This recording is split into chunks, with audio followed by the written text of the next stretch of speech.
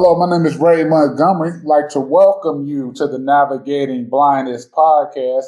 And on today's show, I have several members of our itinerary rehabilitation team here today to really talk to us about IRT and how we are assisting individuals, mainly seniors in their homes, to remain independent and more self-sufficient. So I want to welcome you guys today to the Navigating Blindness podcast. How you guys doing? Great. Thanks for having us. All right, cool. Well, before we get started, let's. I want to just go around and talk to each one of you and see how long you guys have been working here at Bosma and what brought you, to the rehabilitation field. So I'm going to start with you, Marcia. Could you tell us your title and how long you've been at Bosma and working in rehab? Certainly. So I'm Marcia Egan. I'm the itinerant rehabilitation kind of community-based services manager here at Bosma. I have been with Bosma a little over 5.5 years, going on 6 years, starting as a part-time IRT and then moving into the manager position. But in total for the rehabilitation field, because I had a career prior to coming to Bosma, probably been in the field over 35, maybe 37 years, working in some aspect of rehabilitation. So, Amy? Hi, I'm Amy Planaup, and I've been with Bosma for just about 4 years. And I'm an occupational therapy assistant through education and worked as a occupational therapist in the school setting for about 20 years with various disabilities and diagnoses, and moved to Bloomington and took a part-time job with Bosma, working solely with people who are visually impaired. Sounds good. And Molly? Hey, so my name is Molly Newland, and I have been with Bosma the shortest amount of time on our team. I've been here about 1.5 years. And my background before coming to Bosma was an elementary school teacher. So I was in the classroom for about 12.5 years before I came to Bosma. So definitely a background in education. Not so much a background in the rehabilitation part of it, but they go so hand in hand, and just kind of teaching a different clientele, a different set of skills. So it's been really good. All right. Well, yeah, once again, thank you guys. So, Molly, I'm going to throw this first question to you. What is IRT? What is the purpose of our itinerant rehab teachers, and what kind of clients do we serve? So the point of our IRT is we typically, the meat of our services tend to be our senior clients.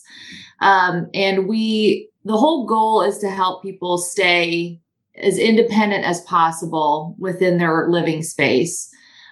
So we do a lot of training and teaching our clients how to do those specific tasks around the house that tend to be very difficult, including, cooking, some cleaning, organizing, labeling things, how to identify different things around the house, just thinking about what's going to make their lives a little bit easier.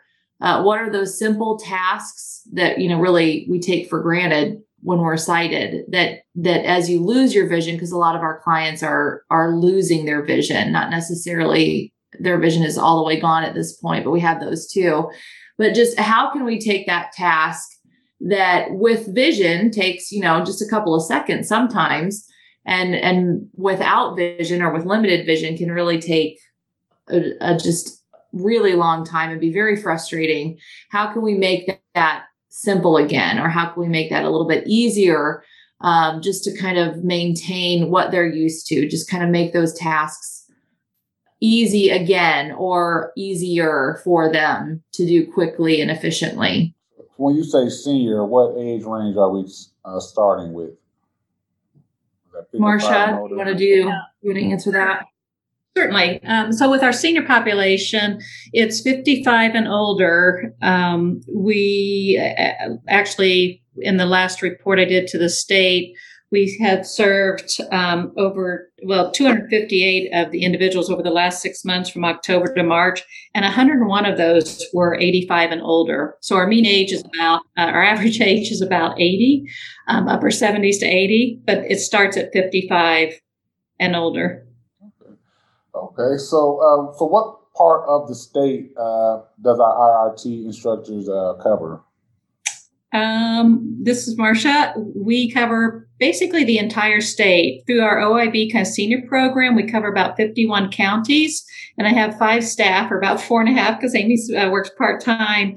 But each IRT covers multiple counties throughout the state. And then we also get referrals from vocational rehabilitation. We have a contract with Anthem, kind of Medicaid, where we get referrals for other counties that are outside of our typical OIB kind of senior territories. And then we serve some people just pro bono where they're not able to get services anywhere. So I would say we cover the entire state, but primarily at least those 51 counties under the OIB, our senior grant, older independent blind grant program. So we do it all. So we do. We do it all. Yes. Yeah. We're all over. Burke County, Clark County. Yep. All areas. So what is the leading cause of vision loss for most of our clients? So I would say, and Molly and Amy may encounter some different situations, but because of the age of our seniors, and that's the largest number of people we serve, mostly it's macular degeneration. Mm-hmm. And so, again, as Molly alluded to, it's at varying stages. Some are at the very beginning stages of maybe just losing that central vision. We also see a lot of individuals with diabetic retinopathy, glaucoma, cataracts. Those are probably the primary ones, but vision is impacted by people who have experienced strokes or traumatic brain injuries, trauma, any number of things. But I don't know if Molly or Amy, if you have seen other prevalence in vision loss with any of the seniors or clients you have worked with. I think that you've covered most of them. Okay. So, far as with dealing with seniors, I know when you lose your sight, you definitely it's definitely an adjustment period right there. So, what are our seniors mainly wanting? Do they really just want to be able to just be at home, age in place, or what are most of our senior clients wanting? What are you guys hearing, about clients, and what do they want from the program? This is Amy, and I can kind of answer what my experience has been with clients. When we ask, what is the goal of contacting Bosna? What is your goal and hoping to accomplish after working with us? And typical answer is, I just want to be able to do things for myself and be as independent as possible, and not change my living space, not have to move out of my home. Right. So what kind of tools do we provide? I mean, I know we got so many gadgets out there in the world right now. What are some of the most sought after tools that individuals, mainly our seniors, what can they use at home to be even more independent? What kind of tools are we showing them out there? One of the things that Amy was saying is, just being as independent as possible. And when you're losing your vision, even something as simple as being able to tell what time it is. Yeah. You need to ask, or they, a lot of our senior clients or very senior clients don't have like the cell phone technology that some of our younger clients are using. And so simply just asking what time it is something that they have to rely on other people for. So that's something that is just kind of a silly thing that we just don't even really think about, but a talking watch or a talking clock or something lets them gain so much more independence, just simply not having to ask what time it is. And it makes them feel so much better. Man, and I'll let Amy answer too, but it's just something on the head. You hit it on the head because, simple thing is telling time. When I lost my sight 24 years ago, I mean, we didn't have all these gadgets like we have now. So I'm going to tell you, how I used to tell time was just really how I used to watch TV. so depending on what court show was on, okay, I think I need to come on at 2:30. Exactly. I have so many clients that say that. Well, Judge Judy starts at 3. Yeah. That's how I was telling time. Like, the Simpsons come on at 6 to 6:30. Yeah. That's sad. I'm putting myself out there. But So what other gadgets do we have that's been very popular for our senior clients? I would say, this is Amy, and I would say two of the things that a lot of the clients report on after saying they don't know how they've gone without it is a magnifier. When we visit a client, we do a magnification assessment, and we carry in our little tool bag different magnifiers of different strengths. The lowest that we carry is a 3.5, and we can go up to a 10. And when you go to a store, a lot of people will have a magnifier that they've purchased from a maybe Amazon even, or a drugstore. And it's typically the highest would be a 2. So the difference between a 2 and a 3.5 can be the difference of reading the back of a box and labels and mail, the outside of the mail or envelopes. And so that is usually, we have clients that are in tears when they can finally read that and have a device that allows them to use their vision to read.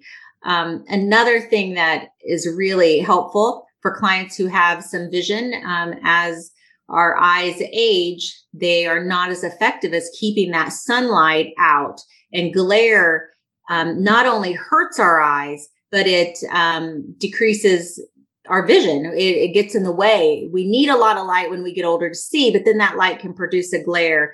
And one of the things that we also assess for is glare shields, which are like sunglasses. They're non-prescription, but we have different colors, and everyone is pretty unique in what they choose. Not everybody with macular degeneration chooses the same shade. But we will typically have a pair that they could wear indoors. Like if they're inside, they're light colored and it reduces the glare. Sometimes on the TV, it reduces the glare just when they're sitting at dinner so that they're able to see their food a little bit better. Then we also assess them for a pair for outdoors, and that could be amber or dark plum or a different color. And people say that when they put those glasses on and they find the right color, for the first time in a long time, their eyes finally relax, and you can see like the creases and the tension in their forehead kind of releases. So I think those are two of the things I get the most comments about. What about the Amazon Dot? I know that's been popular. Our senior clients kind of navigating to that, because sometimes technology, some people shy away from it. So are they kind of enjoying that access that Amazon Dot, our Echo brings, to their lives? It kind of, this is Amy again, it kind of depends on the client.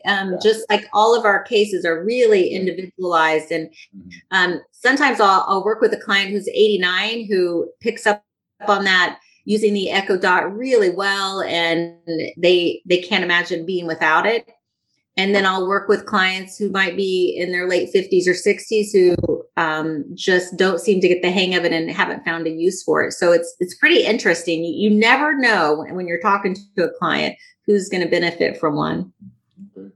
Marsha, I'm going to throw this next question to you. Talk to me a little bit about the Senior Connections program and how that is really helping individuals stay connected and be able to talk to others who may be going through what they're going through, play games and just have some type of outlet. Certainly. So we have a Bosma Connections program. It is a telephone activity line. Donetta Richardson is the coordinator for that, and she facilitates pretty much all the sessions. So sometimes, Amy or Molly or a volunteer may help with those. And we probably offer, I think, about 10 of those sessions a week. And it varies from activities like you said, it could be crosswords, which is very popular, trivia. They have a book club. Sometimes it's a guest speaker coming on. And what this program does allow, when our IRTs are out meeting with seniors, you do find that sometimes they're looking for a connection because there's no longer driving. They're a little bit limited to just being at home.